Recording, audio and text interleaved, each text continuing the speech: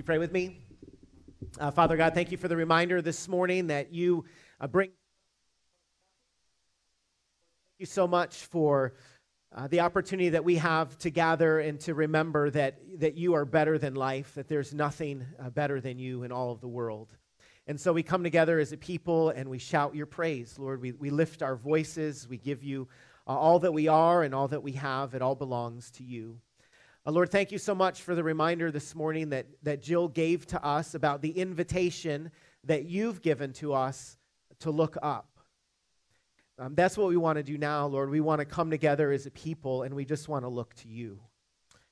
And I believe when we look to you, we find a personal God who invites his children to come. Lord, you know everything about us, and you still love us. You meet us in our need when we are desperate and dependent, and we're always desperate and dependent. We can come to you, and you provide. You extend to us grace and mercy every day, and so we accept it this morning. Church family, I want to invite you, if you would, just in this moment, would you pray and ask God's Spirit to work in your heart as we open up his word.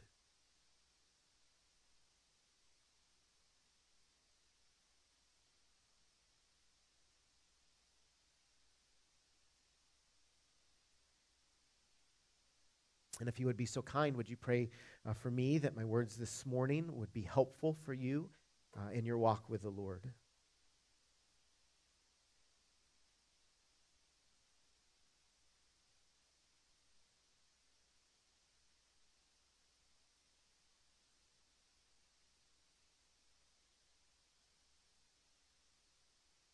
Father God, we commit our moments to you this morning. We thank you for your living and active word and pray that you would use it to form and shape and change us today. God, we love you and we pray these things in Jesus' name. Amen. You may have a seat. Just a couple of quick reminders, church family. We exist as a church to point people to Jesus. One of the primary ways that we do that is by experiencing authentic community. Community isn't something that just happens. It takes time. It takes intentionality. It oftentimes takes effort.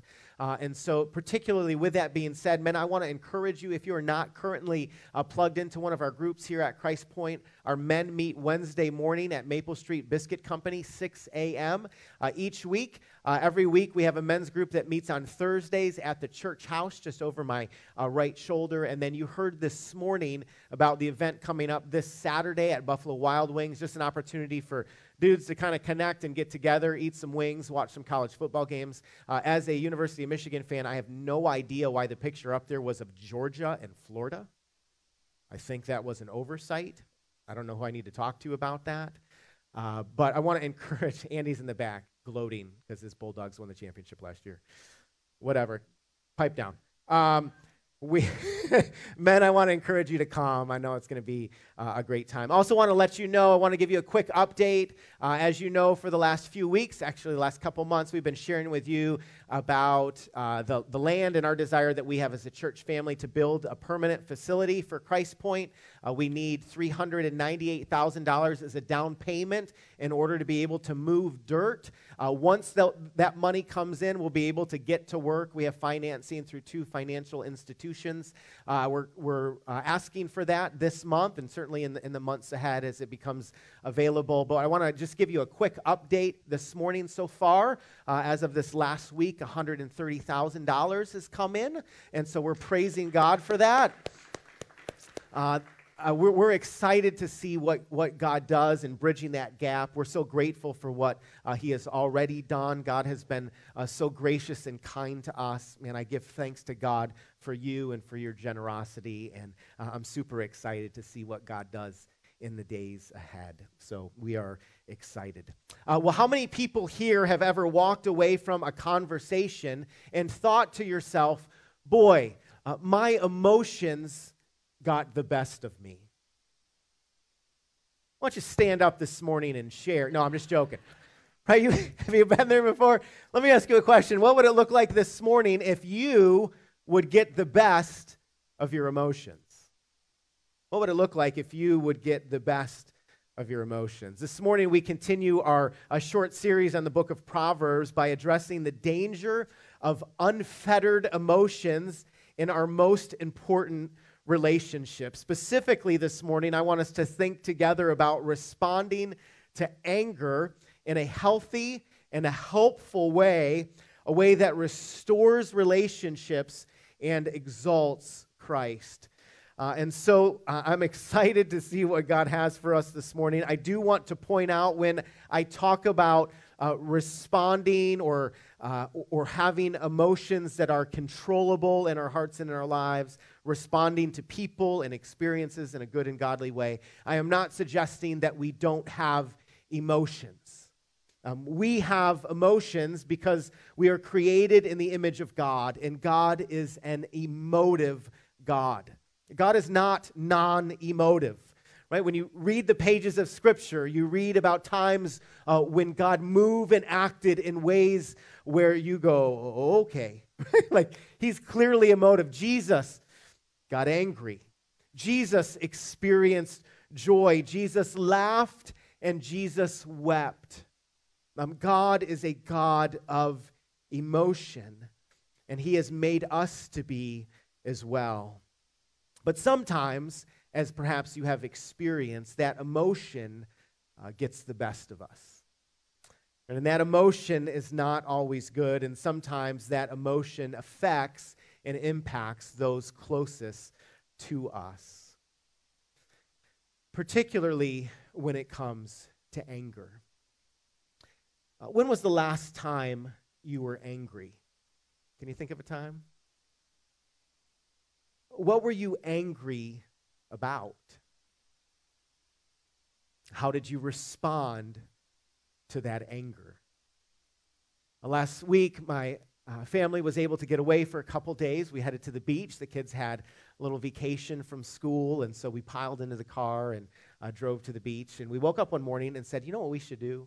We should go to a French bakery. I mean, why not? The only thing better than experiencing a sunrise, being on the beach, is experiencing the sunrise and being on the beach with a chocolate croissant. So we're like, we're in. There was this little bakery that Melissa had heard about, and so we all piled into the car and drove there. And when we walked in, we noticed that there was a rather large line. Whenever you go to a restaurant, a coffee shop, a bakery, and you walk in and there is a relatively large line, one of two things could be happening. There might be other people in town who know that said bakery is spectacular, and they want to get some of their goodies too. Or they have terrible service and they're incredibly slow, and you should just turn around and go home. It was option two for us, right? We walk in, there's a long line, we're standing in line. You can see people gradually get more upset around you. Like, you just feel it in the room. You're going, this is not going to end well. There was a young man behind the counter, bless his heart. He reminded me a little bit of the movie Zootopia, where the animals walk in and there are sloths behind the counter at the DMV. I'm going, oh no. And we're watching this guy as he sort of takes his time and slowly moves about and helping the customers. And finally, after what seemed like a day and a half, a fellow employee walked up to him and said, do you need some help? And I thought, oh, praise the Lord. Finally, we have some additional help. And he goes, no, I got it. And like everyone in the bakery is like, no, you don't. No, you don't. You don't got it. Like, you need help. But he turned the help away. Finally, after we got our little pastries, we walk outside and we sit down on a bench, and we're sitting there for like 30 seconds, and there's this couple that walks by, and this guy is fuming. Like, I could like see steam coming off his forehead and out his ears, and he goes, that is the worst experience I've ever had in my life. And I just kind of laughed because everybody experienced it too. When is the last time that you have been angry? What were you angry about? And how did you respond? Again, this morning I want to encourage us to respond to anger in a helpful and a healthy way, a way that causes relationships to flourish, in a way that exalts Christ. And I want to do that by looking in the book of Proverbs at the danger of anger, the root of anger, and then our response to anger. I want us to look at the danger of anger, the root of anger, where does it come from, and then talk about our response to anger. Last week we kicked off a series from the book of Proverbs. If you're familiar with Proverbs, you know that Proverbs has general rules for how to make life work in God's world. They're general rules. They're principles for living. Proverbs is basically causing the reader to go, hey, if I live this sort of way, then more often than not, life will work. Now, I say that, and maybe you hear that and you go, oh, wait just a minute. I know that there are exceptions to that, James. We live in a fallen and a broken world, and it doesn't always work the way that we want it to. And you're absolutely right, but Proverbs is laying out general principles. It's not talking about the exceptions. There are exceptions. Job talks about the exceptions. Ecclesiastes talks about the exceptions. But Proverbs has just given us a general wisdom for life, principles worth following. We experience this to a lesser degree in life. We have our own sayings, our own proverbs as a people. We say things like, an apple a day keeps the doctor away. You ever hear that when you were growing up? The thought behind that is if you eat healthy foods, generally speaking, you'll be healthy. I talked to a friend not long ago who told me he was diagnosed with a heart condition, and he goes, James, I couldn't believe it. I exercise all the time, and I eat a plant-based diet. And there's part of me that's going, well, yeah, I get it. You know, you think you do the things that you're supposed to do, and life is supposed to go a certain way, and it doesn't always happen that way. And yet, Proverbs is calling us and encouraging us to live a particular way in God's world, knowing that we're on a path. If we stay on a good and healthy path, things may go well for us. So with that little introduction, I want us to think together about the danger of anger, the danger of anger. Proverbs chapter 14, verse 29. If you have your Bibles, you can turn there. You can follow along on the screen as well, or if you have your YouVersion app, go to events, look for Christ Point Church, and you can follow along the outline that's located there. Proverbs 14:29, whoever is slow to anger has great understanding, but he who has a hasty temper exalts folly. Proverbs 15:18, a hot-tempered man stirs up strife, but he who is slow to anger quiets contention. Proverbs 29:22, a man of wrath stirs up strife, and one given to anger causes much transgression. If you want to know about the danger of anger, look no further than these verses. The author of Proverbs talks about the fact that anger exalts folly, it stirs up strife, and it causes much transgression or sins. Another way to put it is that anger celebrates foolishness, it creates drama, and it causes sin. Anger celebrates foolishness, it creates drama, and it causes sin. There are two Greek words in the New Testament that are used for anger. One means passion or energy, and the other means agitated or boiling. Biblically, anger is God-given energy intended to help us solve problems that we face or respond maybe to danger. But what happens is instead of responding in good and God-honoring ways, our anger oftentimes is directed at others. We put someone else who we're frustrated with or angry with in the crosshairs of our emotion. You ever been there before? One author said that anger is wrong when it ignites too fast, when it lasts too long, when it harbors too much and goes too far. Anger is wrong when it ignites too fast, lasts too long, harbors too much, and goes too far. I love that. Clearly, there are times in Scripture where we can experience anger that is actually good or God-glorifying, when we're angered towards sin or against unrighteousness. But what we're talking about this morning is sinful anger. And this pastor defines anger that is sinful as anger that ignites too fast. It it accelerates from 0 to 60 faster than a Ferrari on the straightaway. Right? You feel it almost immediately. Right? Scripture calls us to have love that is not irritable, to be slow to anger, but anger that is sinful ignites too fast. If you know someone given to anger, then you know what it's like, or perhaps you know what it's like to feel like you're walking on eggshells around someone.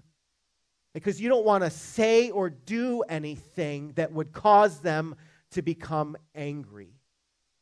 It's almost as if you live in fear. You're cautious because you don't know how they're going to respond. Sinful anger ignites too fast. It lasts too long. Anger that is like an out-of-town guest that is supposed to stay for the weekend, but they show up in a U-Haul. And you go, wait a second. What are your plans? I thought I had you for Friday, Saturday, and Sunday, and you're bringing your couch over. Sinful anger is anger that lasts too long. It's the anger of maybe the Hatfields and the McCoys who have been fighting for decades, and nobody really knows why. You ever reach a point in life when you experience anger towards someone else, or someone else experience anger toward you, and so much time has passed that you don't even know why? There was a time where maybe you could put your finger on it, you could explain it away, there was a conversation, something took place, someone was hurt, something was said, but boy, with the months, with the years, you're going, man, I'm mad. But I'm not even sure if I remember why.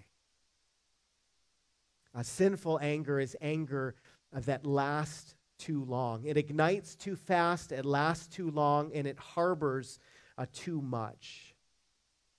It harbors too much. That is, the sin of undue or improper anger occurs when a person harbors ill will or desire for revenge toward another person. If you find yourself up in the middle of the night having conversations with people and they're not there, there's a good indication that is sinful anger that has been planted in your heart.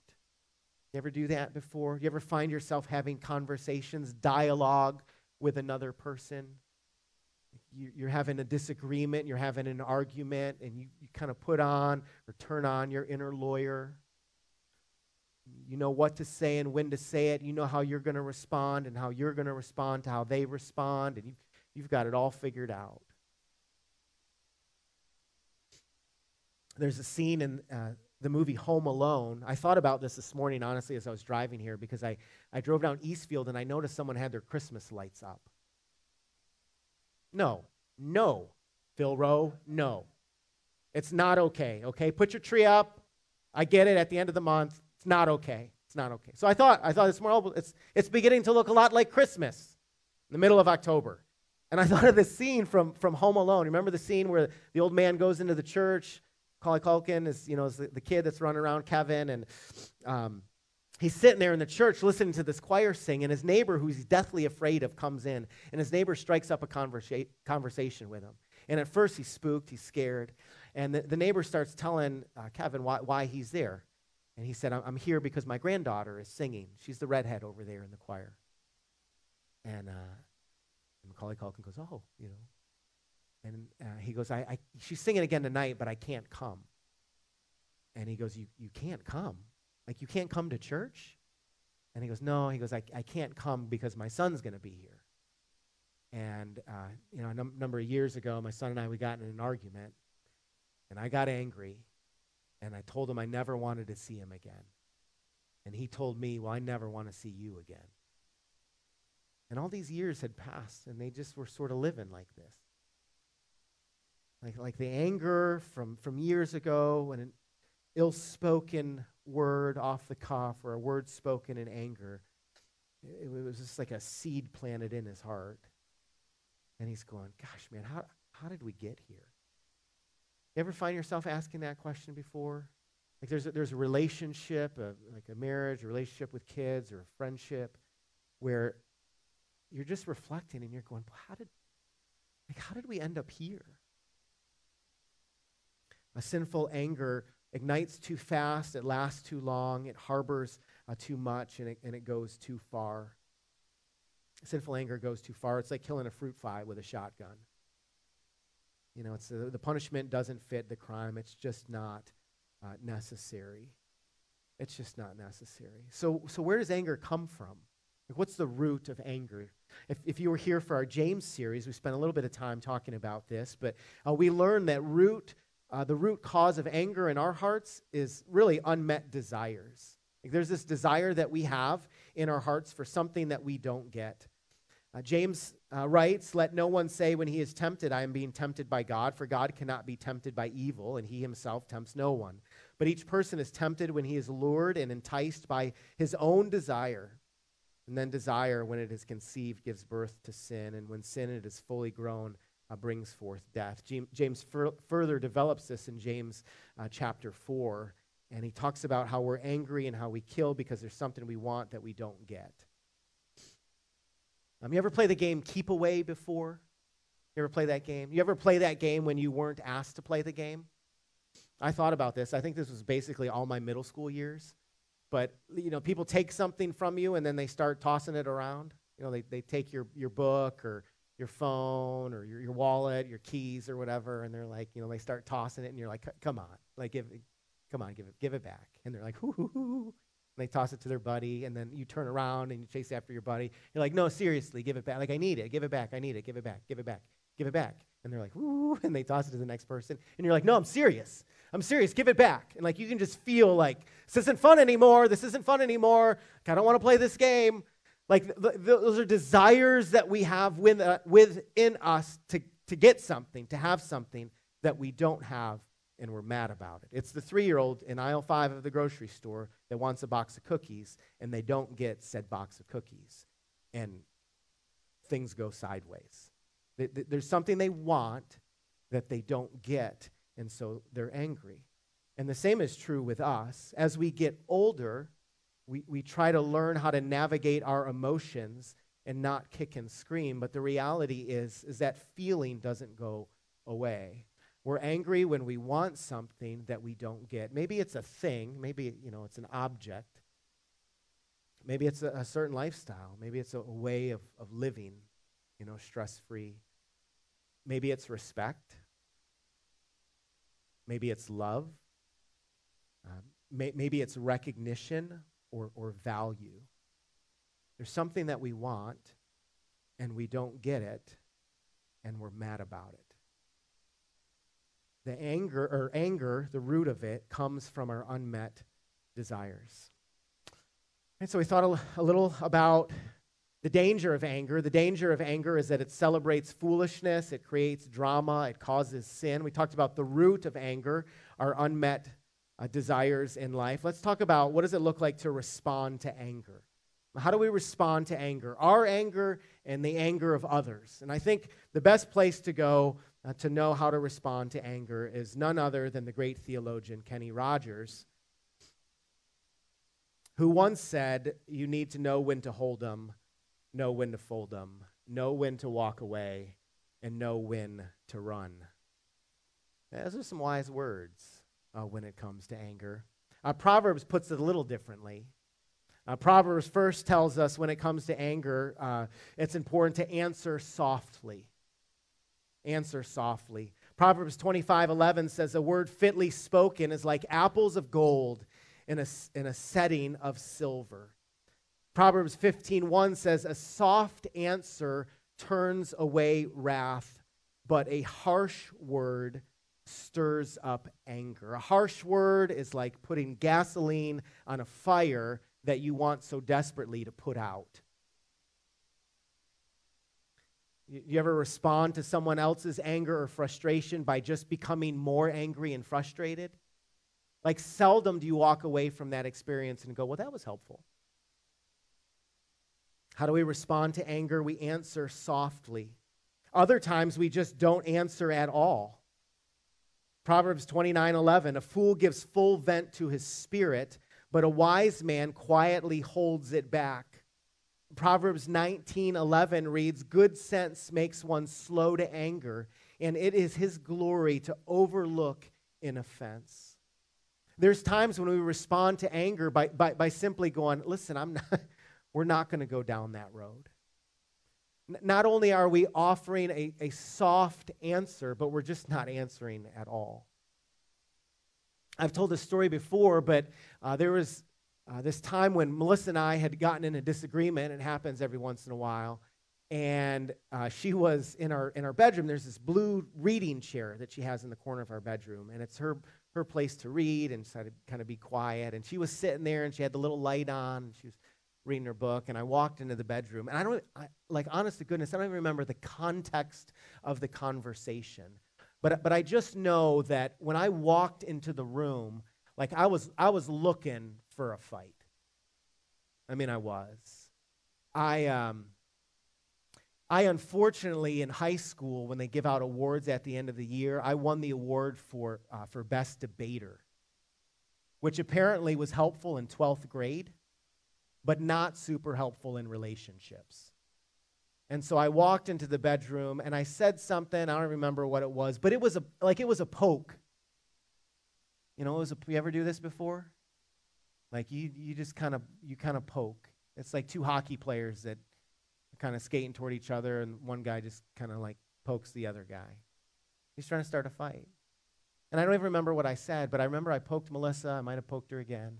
And she looked up at me and she said, James, I'm not going to fight you. And I went, oh, okay. And I literally just left the room. And that, like that changed the atmosphere in the room. Like, I know you're mad, James. I know you're looking for a fight, but you're not going to get one with me. It's pretty powerful when someone comes looking for a fight, and you just go, hey, I'm not going to fight you. How do we respond to anger? We respond by answering softly. We respond by not answering at all. One way that we can respond to anger or angry people is to distance ourselves from angry people. Maybe that sounds a little bold, a little unnecessary, but Proverbs kind of encourages us to do so. Proverbs 22:24, make no friendship with a man given to anger, nor go with a wrathful man. Make no friendship with a man given to anger, nor go with a wrathful man. The author here is basically saying, hey, like don't surround yourself with angry people. Don't surround yourself with angry people. Like it doesn't end well. Like people who are always looking to start a fight, people who are always poking, people who get mad at everything seemingly all the time. This is not saying that don't talk to a person who ever gets angry. Hello? Like all of us have been angry. This is saying that like for someone who's just their way of life, there's just this undercurrent, there's this low-grade anger that they're always carrying around with them. And Proverbs is going, hey, just distance yourself. If you're here this morning and you would describe yourself as an angry person, or those closest to you, those people who know you and love you, would describe you as an angry person, I want to let you know, like one day you're going to look around and you're going to be living a relatively isolated life. You're going to look over your shoulder and you're going to go, where did everyone go? And there's going to be people that eventually they're just going to go, you know what? Like, I'm not going to do that. Not going to do it. Proverbs says actually that there's some wisdom to that. How do we respond to anger? We respond with a soft answer. Maybe we respond not at all. We distance ourselves from angry people. This one, I think, probably should be at the top of the list, but it's simply this: extend the same forgiveness that God in Christ has extended to you. Like when you're frustrated with others, when you're angry with others, when others have been angry with you, and you're trying to navigate through that relationship and you're trying to figure out what to say and what to do, Scripture teaches us this, Ephesians chapter 4, verse 32, and be kind to one another, tender-hearted, forgiving each other, just as God in Christ has also forgiven you.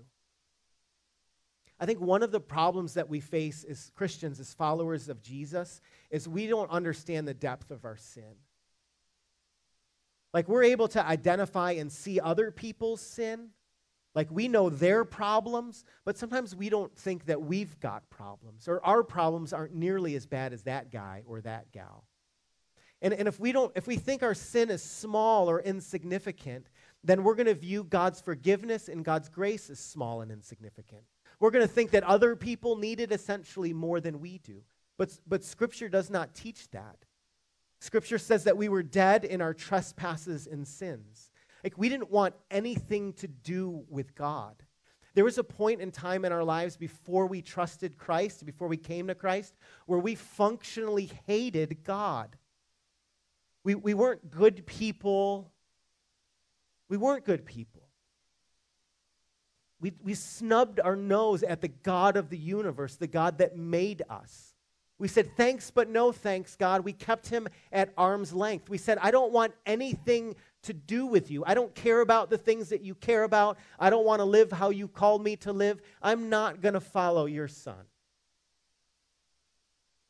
And in our brokenness and in our sin, God in Christ extended forgiveness to you. So we start there. Just so you know, when you were at your worst, God gave you his very best. When I was at my worst, God gave me his very best. And so what relationship, what broken relationship, marriage, friendship, parents, colleagues, whatever, like across the board, like who do you look to and go, you're beyond my forgiveness? Like who? That doesn't mean that dynamics of relationships don't change. That doesn't mean that when we are hurt or we are harmed, that there's distance that's created. I'm not suggesting that. I'm saying that I do believe that God calls us to get to a point in life where we look at someone else and we go, I want God's very best for them. Because God in Christ has forgiven me, and I forgive them. How do we respond to anger? We extend the same forgiveness that God in Christ has extended to us. Lastly, we trust the Lord. We trust the Lord. So oftentimes we are angry toward others because we think others have wronged us, and we want to make sure that they get what's coming to them. I mean, ultimately. We want to make sure that they don't get off scot-free. They can't do that, not to me.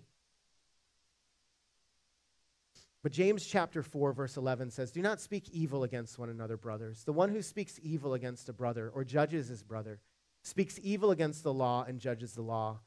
But if you judge the law, you are not a doer of the law, but a judge. There is only one lawgiver and judge, he who is able to save and destroy. But who are you to judge your neighbor?